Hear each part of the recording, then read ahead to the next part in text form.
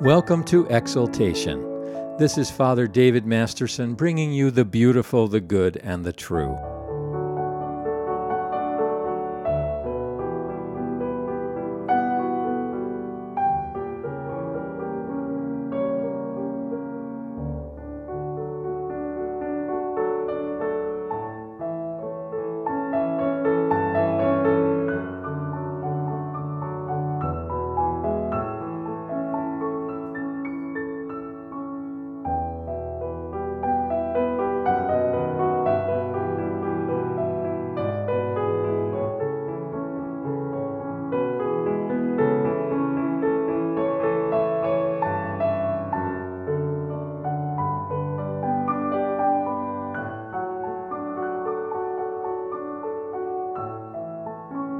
Our scripture passage today is Romans 6:12-19. Therefore do not let sin reign in your mortal body, so that you may obey its evil desires. Do not offer any part of yourself to sin as an instrument of wickedness, but rather offer yourselves to God as those who have been brought from death to life, and offer every part of yourself to Him as an instrument of righteousness. For sin shall no longer be your master, because you are not under the law, but under grace. What then? Shall we sin because we are not under the law, but under grace? By no means. Don't you know that when you offer yourselves to someone as obedient slaves, you are slaves of the one you obey, whether you are slaves to sin, which leads to death, or to obedience, which leads to righteousness? But thanks be to God, that though you used to be slaves to sin, you have come to obey from your heart the pattern of teaching that has now claimed your allegiance. You have been set free from sin and have become slaves to righteousness. I am using an example from everyday life because of your human limitations. Just as you used to offer yourselves as slaves to impurity and to ever-increasing wickedness, so now offer yourselves as slaves to righteousness, leading to holiness.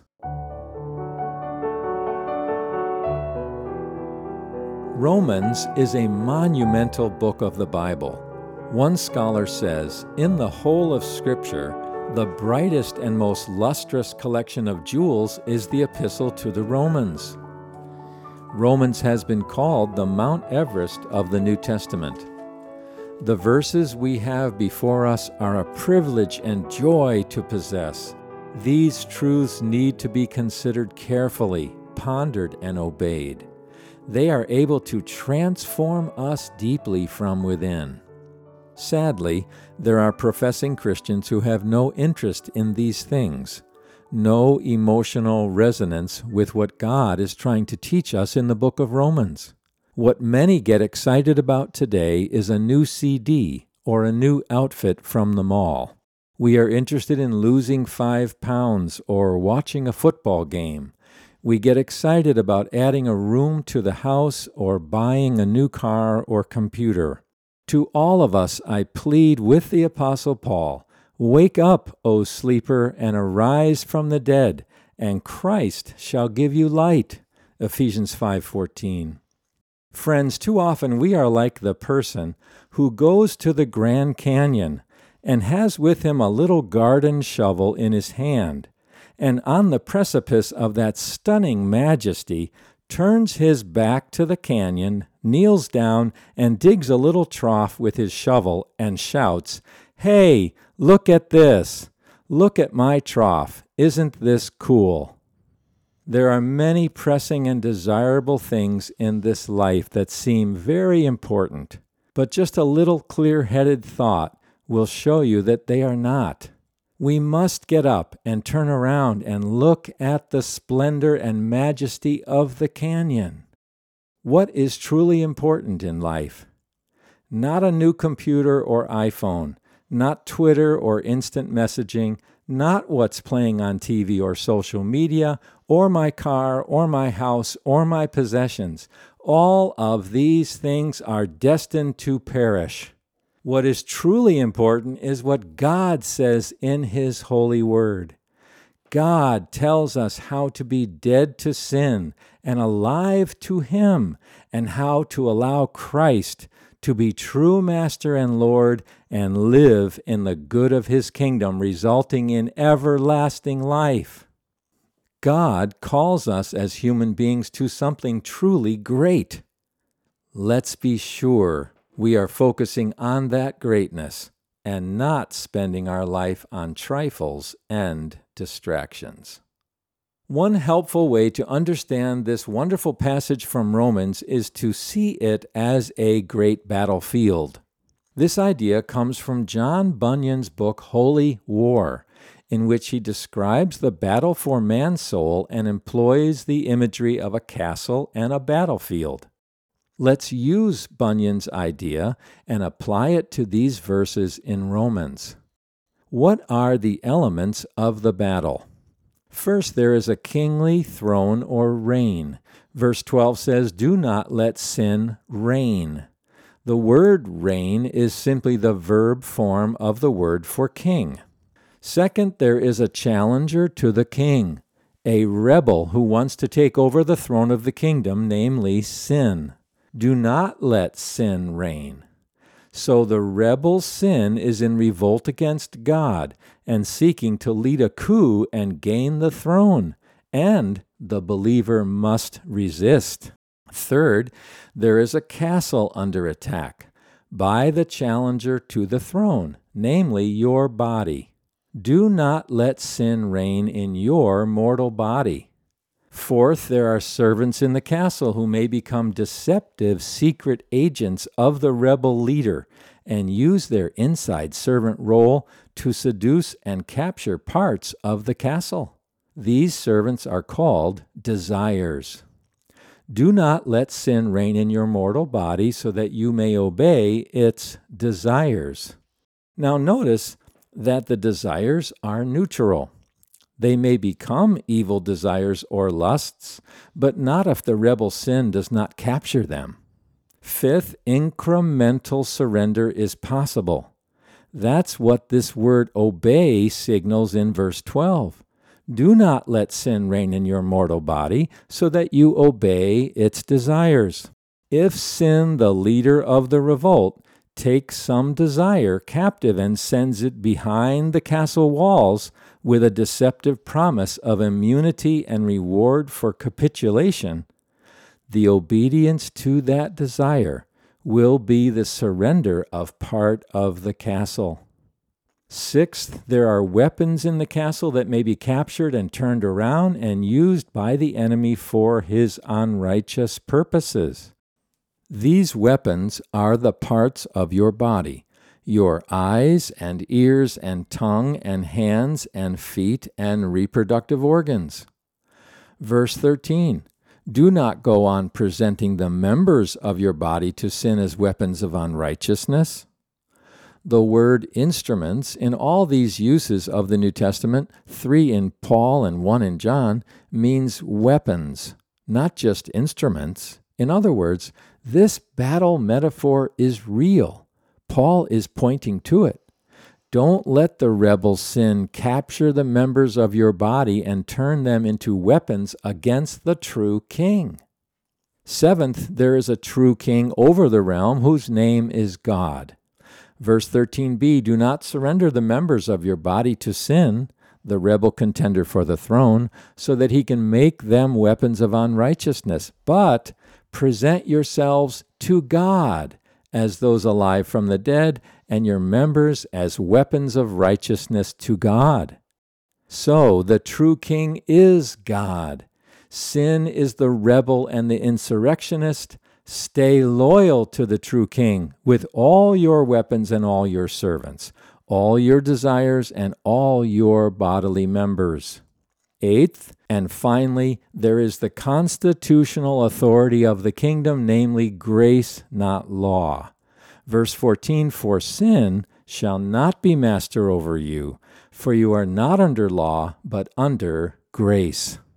Now, let's look at these elements of the battle and describe them more fully. First, God is our king. To him belongs the castle of the body, and the service of our desires, and the weapons of our members, and the throne of the kingdom. The call here is for us to be loyal to our King. God made us alive and made us His dwelling place through Jesus Christ. Keep trusting Him. Keep depending upon Him and submitting to Him. Resist all contenders for the throne of your life. It belongs to God.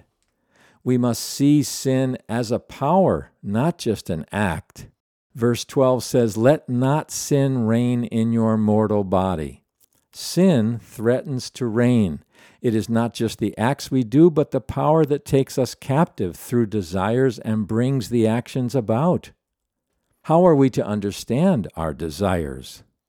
The desires of the body are not sin in and of themselves, but are servants of the body and can be captured by the rebel leader sin and made into internal enemy agents that seduce us into handing over members of our body that become weapons of unrighteousness.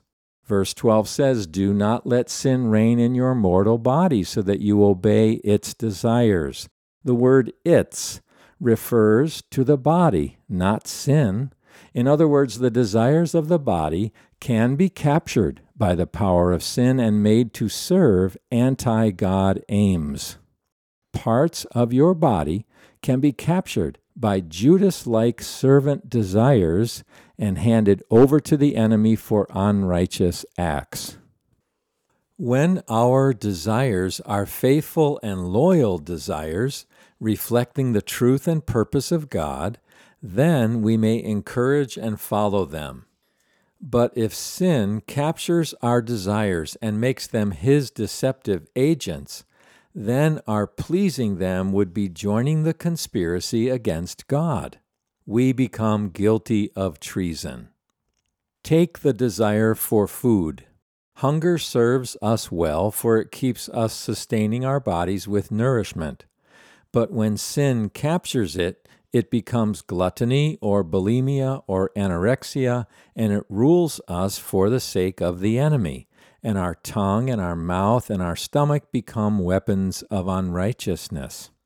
The desire for drink, thirst, serves us well, for it drives us to hydrate our bodies. But when sin captures it, the desire may become alcoholism, drunkenness, or caffeine addiction, and thirst becomes a weapon of unrighteousness. The desire for sexual satisfaction is a good servant of procreation and marriage joy. But if sin captures it, the desire becomes lust for pornography or masturbation or fornication or adultery or homosexual relations, and our reproductive organs become the weapons of unrighteousness. The desire for sleep and rest serves us well, for it restores our bodies to full function. But if sin captures it, the desire becomes sloth and laziness, one of the deadly sins. So how do we fight and win this battle? Some Christians advise just say no. This works about as well as jumping into the Atlantic Ocean and thinking I can swim unassisted from Boston to London. Sin is too powerful. Our desires are too strong and misguided. The first step in fighting the battle against sin is to understand how the devil works. How do the desires that the devil captures and turns into betrayers turn us into slaves of sin? The devil does this by making obedience to the Judas desires seem very rewarding. Satan lies to us with half-truths. It will feel good. It will bring you pleasure. Obeying Judas' desires does feel good, but only for a short time. Then later comes the misery, destruction, and heartache. Hebrews 11:25 speaks of the fleeting pleasures of sin. Sin is pleasurable, but at an awful, awful price. Judas' desires are also very deceitful. Ephesians 4:22 says that our old man is corrupt by the desires of deceit. Sin takes our desires and makes liars out of them.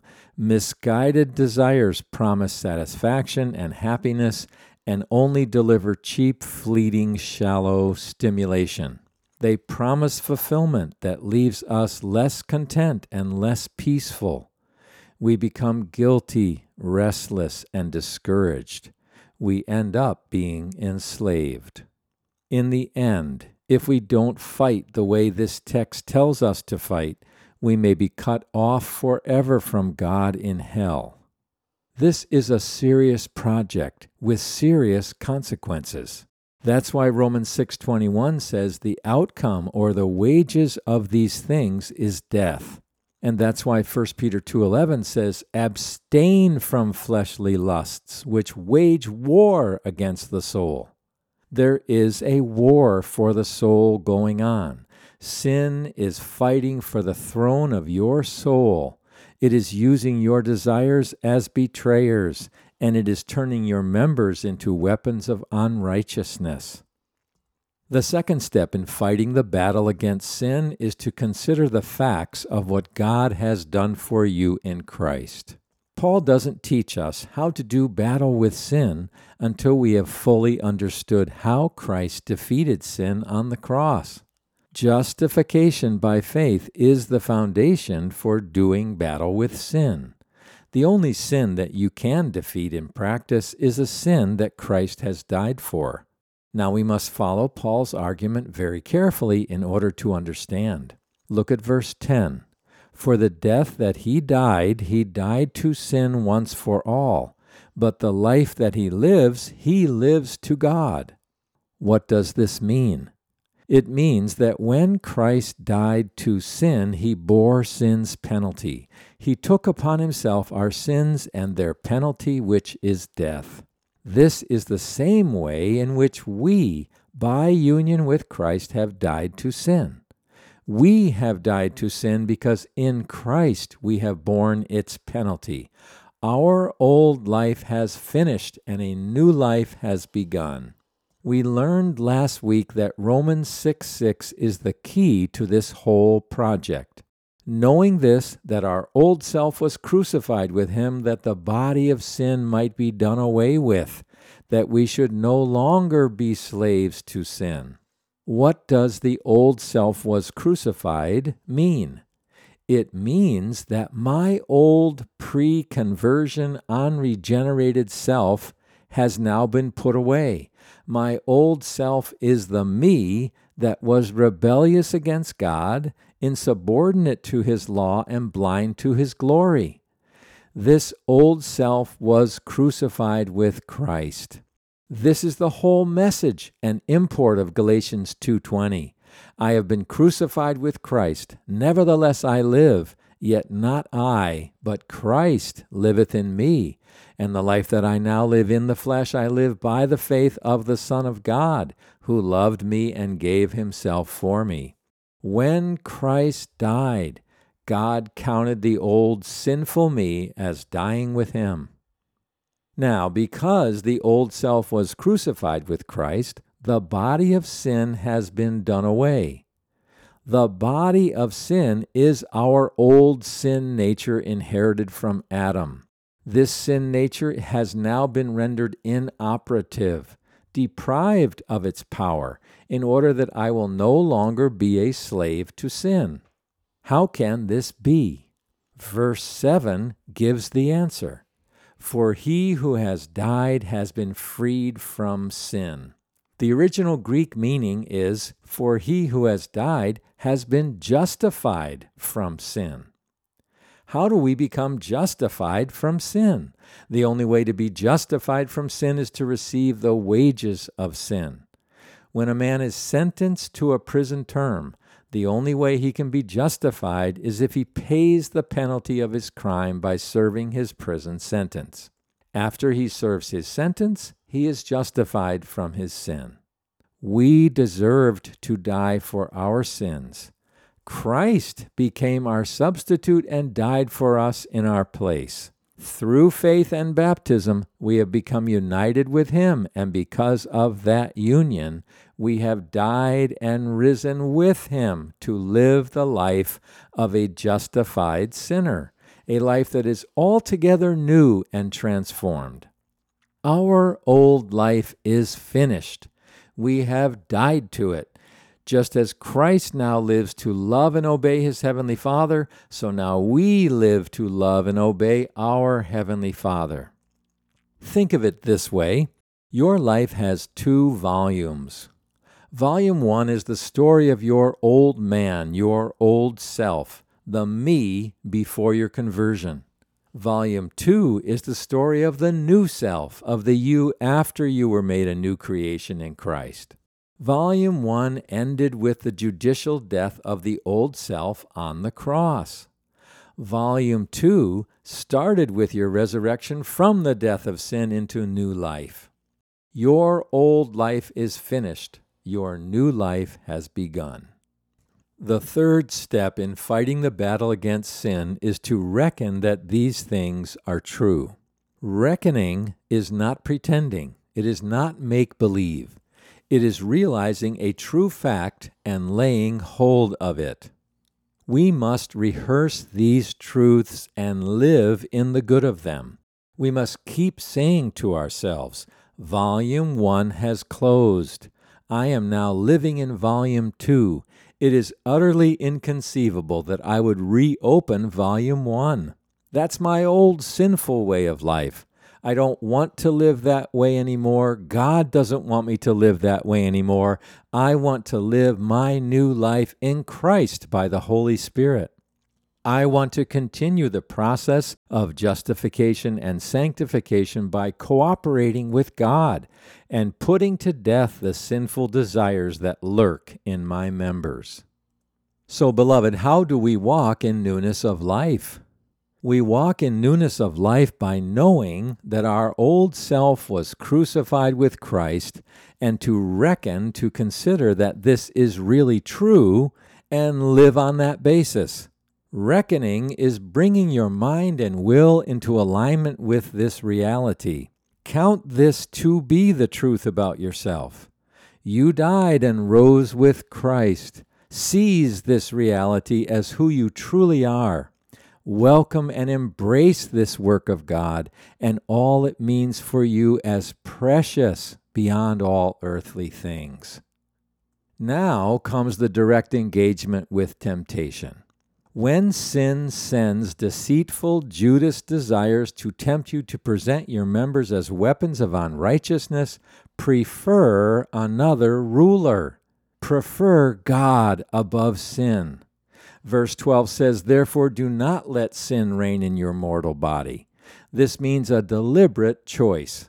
Choosing is finding one thing preferable to another. So we say no to the Judas-like sinful desires and say yes to God, because His work and His ways and His promises are preferable.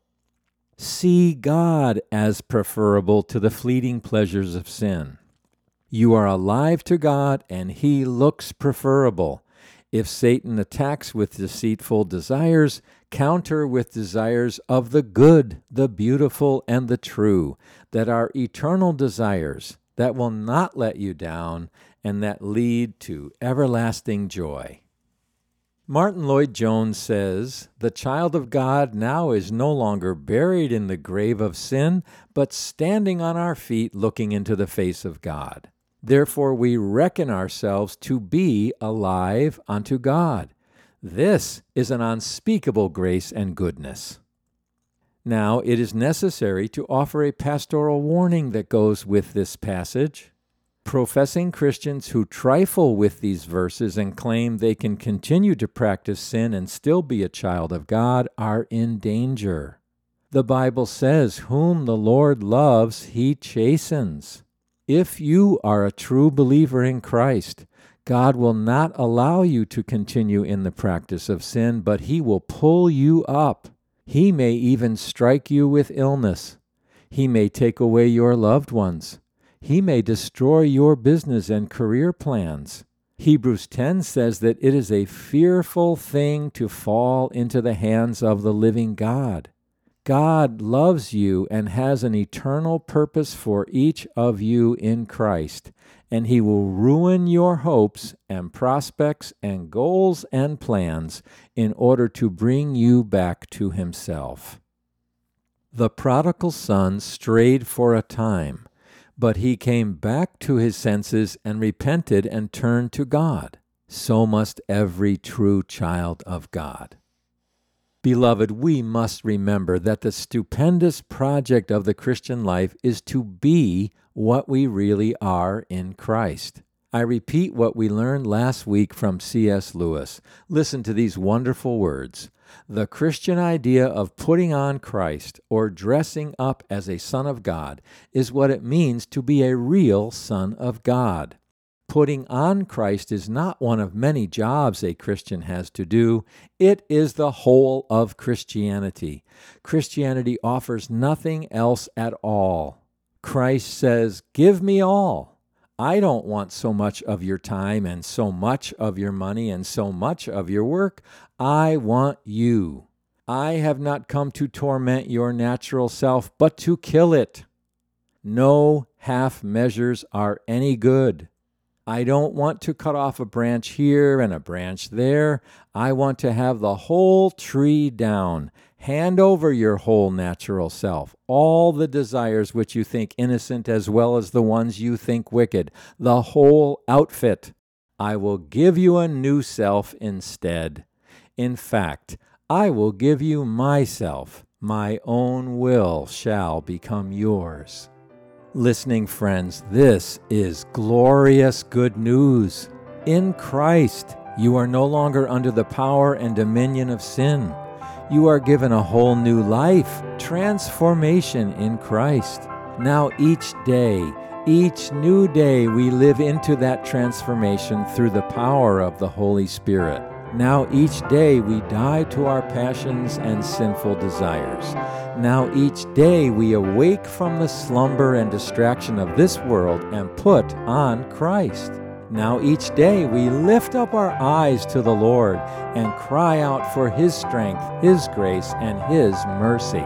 For from Him and through Him and to Him are all things. To Him be the glory, both now and forevermore. Amen.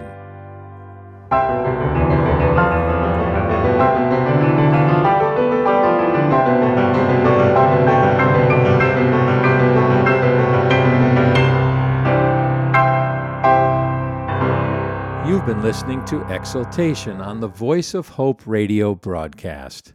I'm Father David Masterson with Gaudete Ministries. You may reach us on the web at gaudetministries.org. That's GAUDETE ministries.org. Until next time, may God richly bless you with this word of encouragement from the prophet Isaiah. Have you not known? Have you not heard? The Lord is the everlasting God, the creator of the ends of the earth. He does not faint or grow weary. His understanding is unsearchable. He gives power to the faint, and to him who has no might he increases strength. Even youths shall faint and be weary, and young men shall fall exhausted. But they who wait for the Lord shall renew their strength. They shall mount up with wings like eagles. They shall run and not be weary. They shall walk and not faint.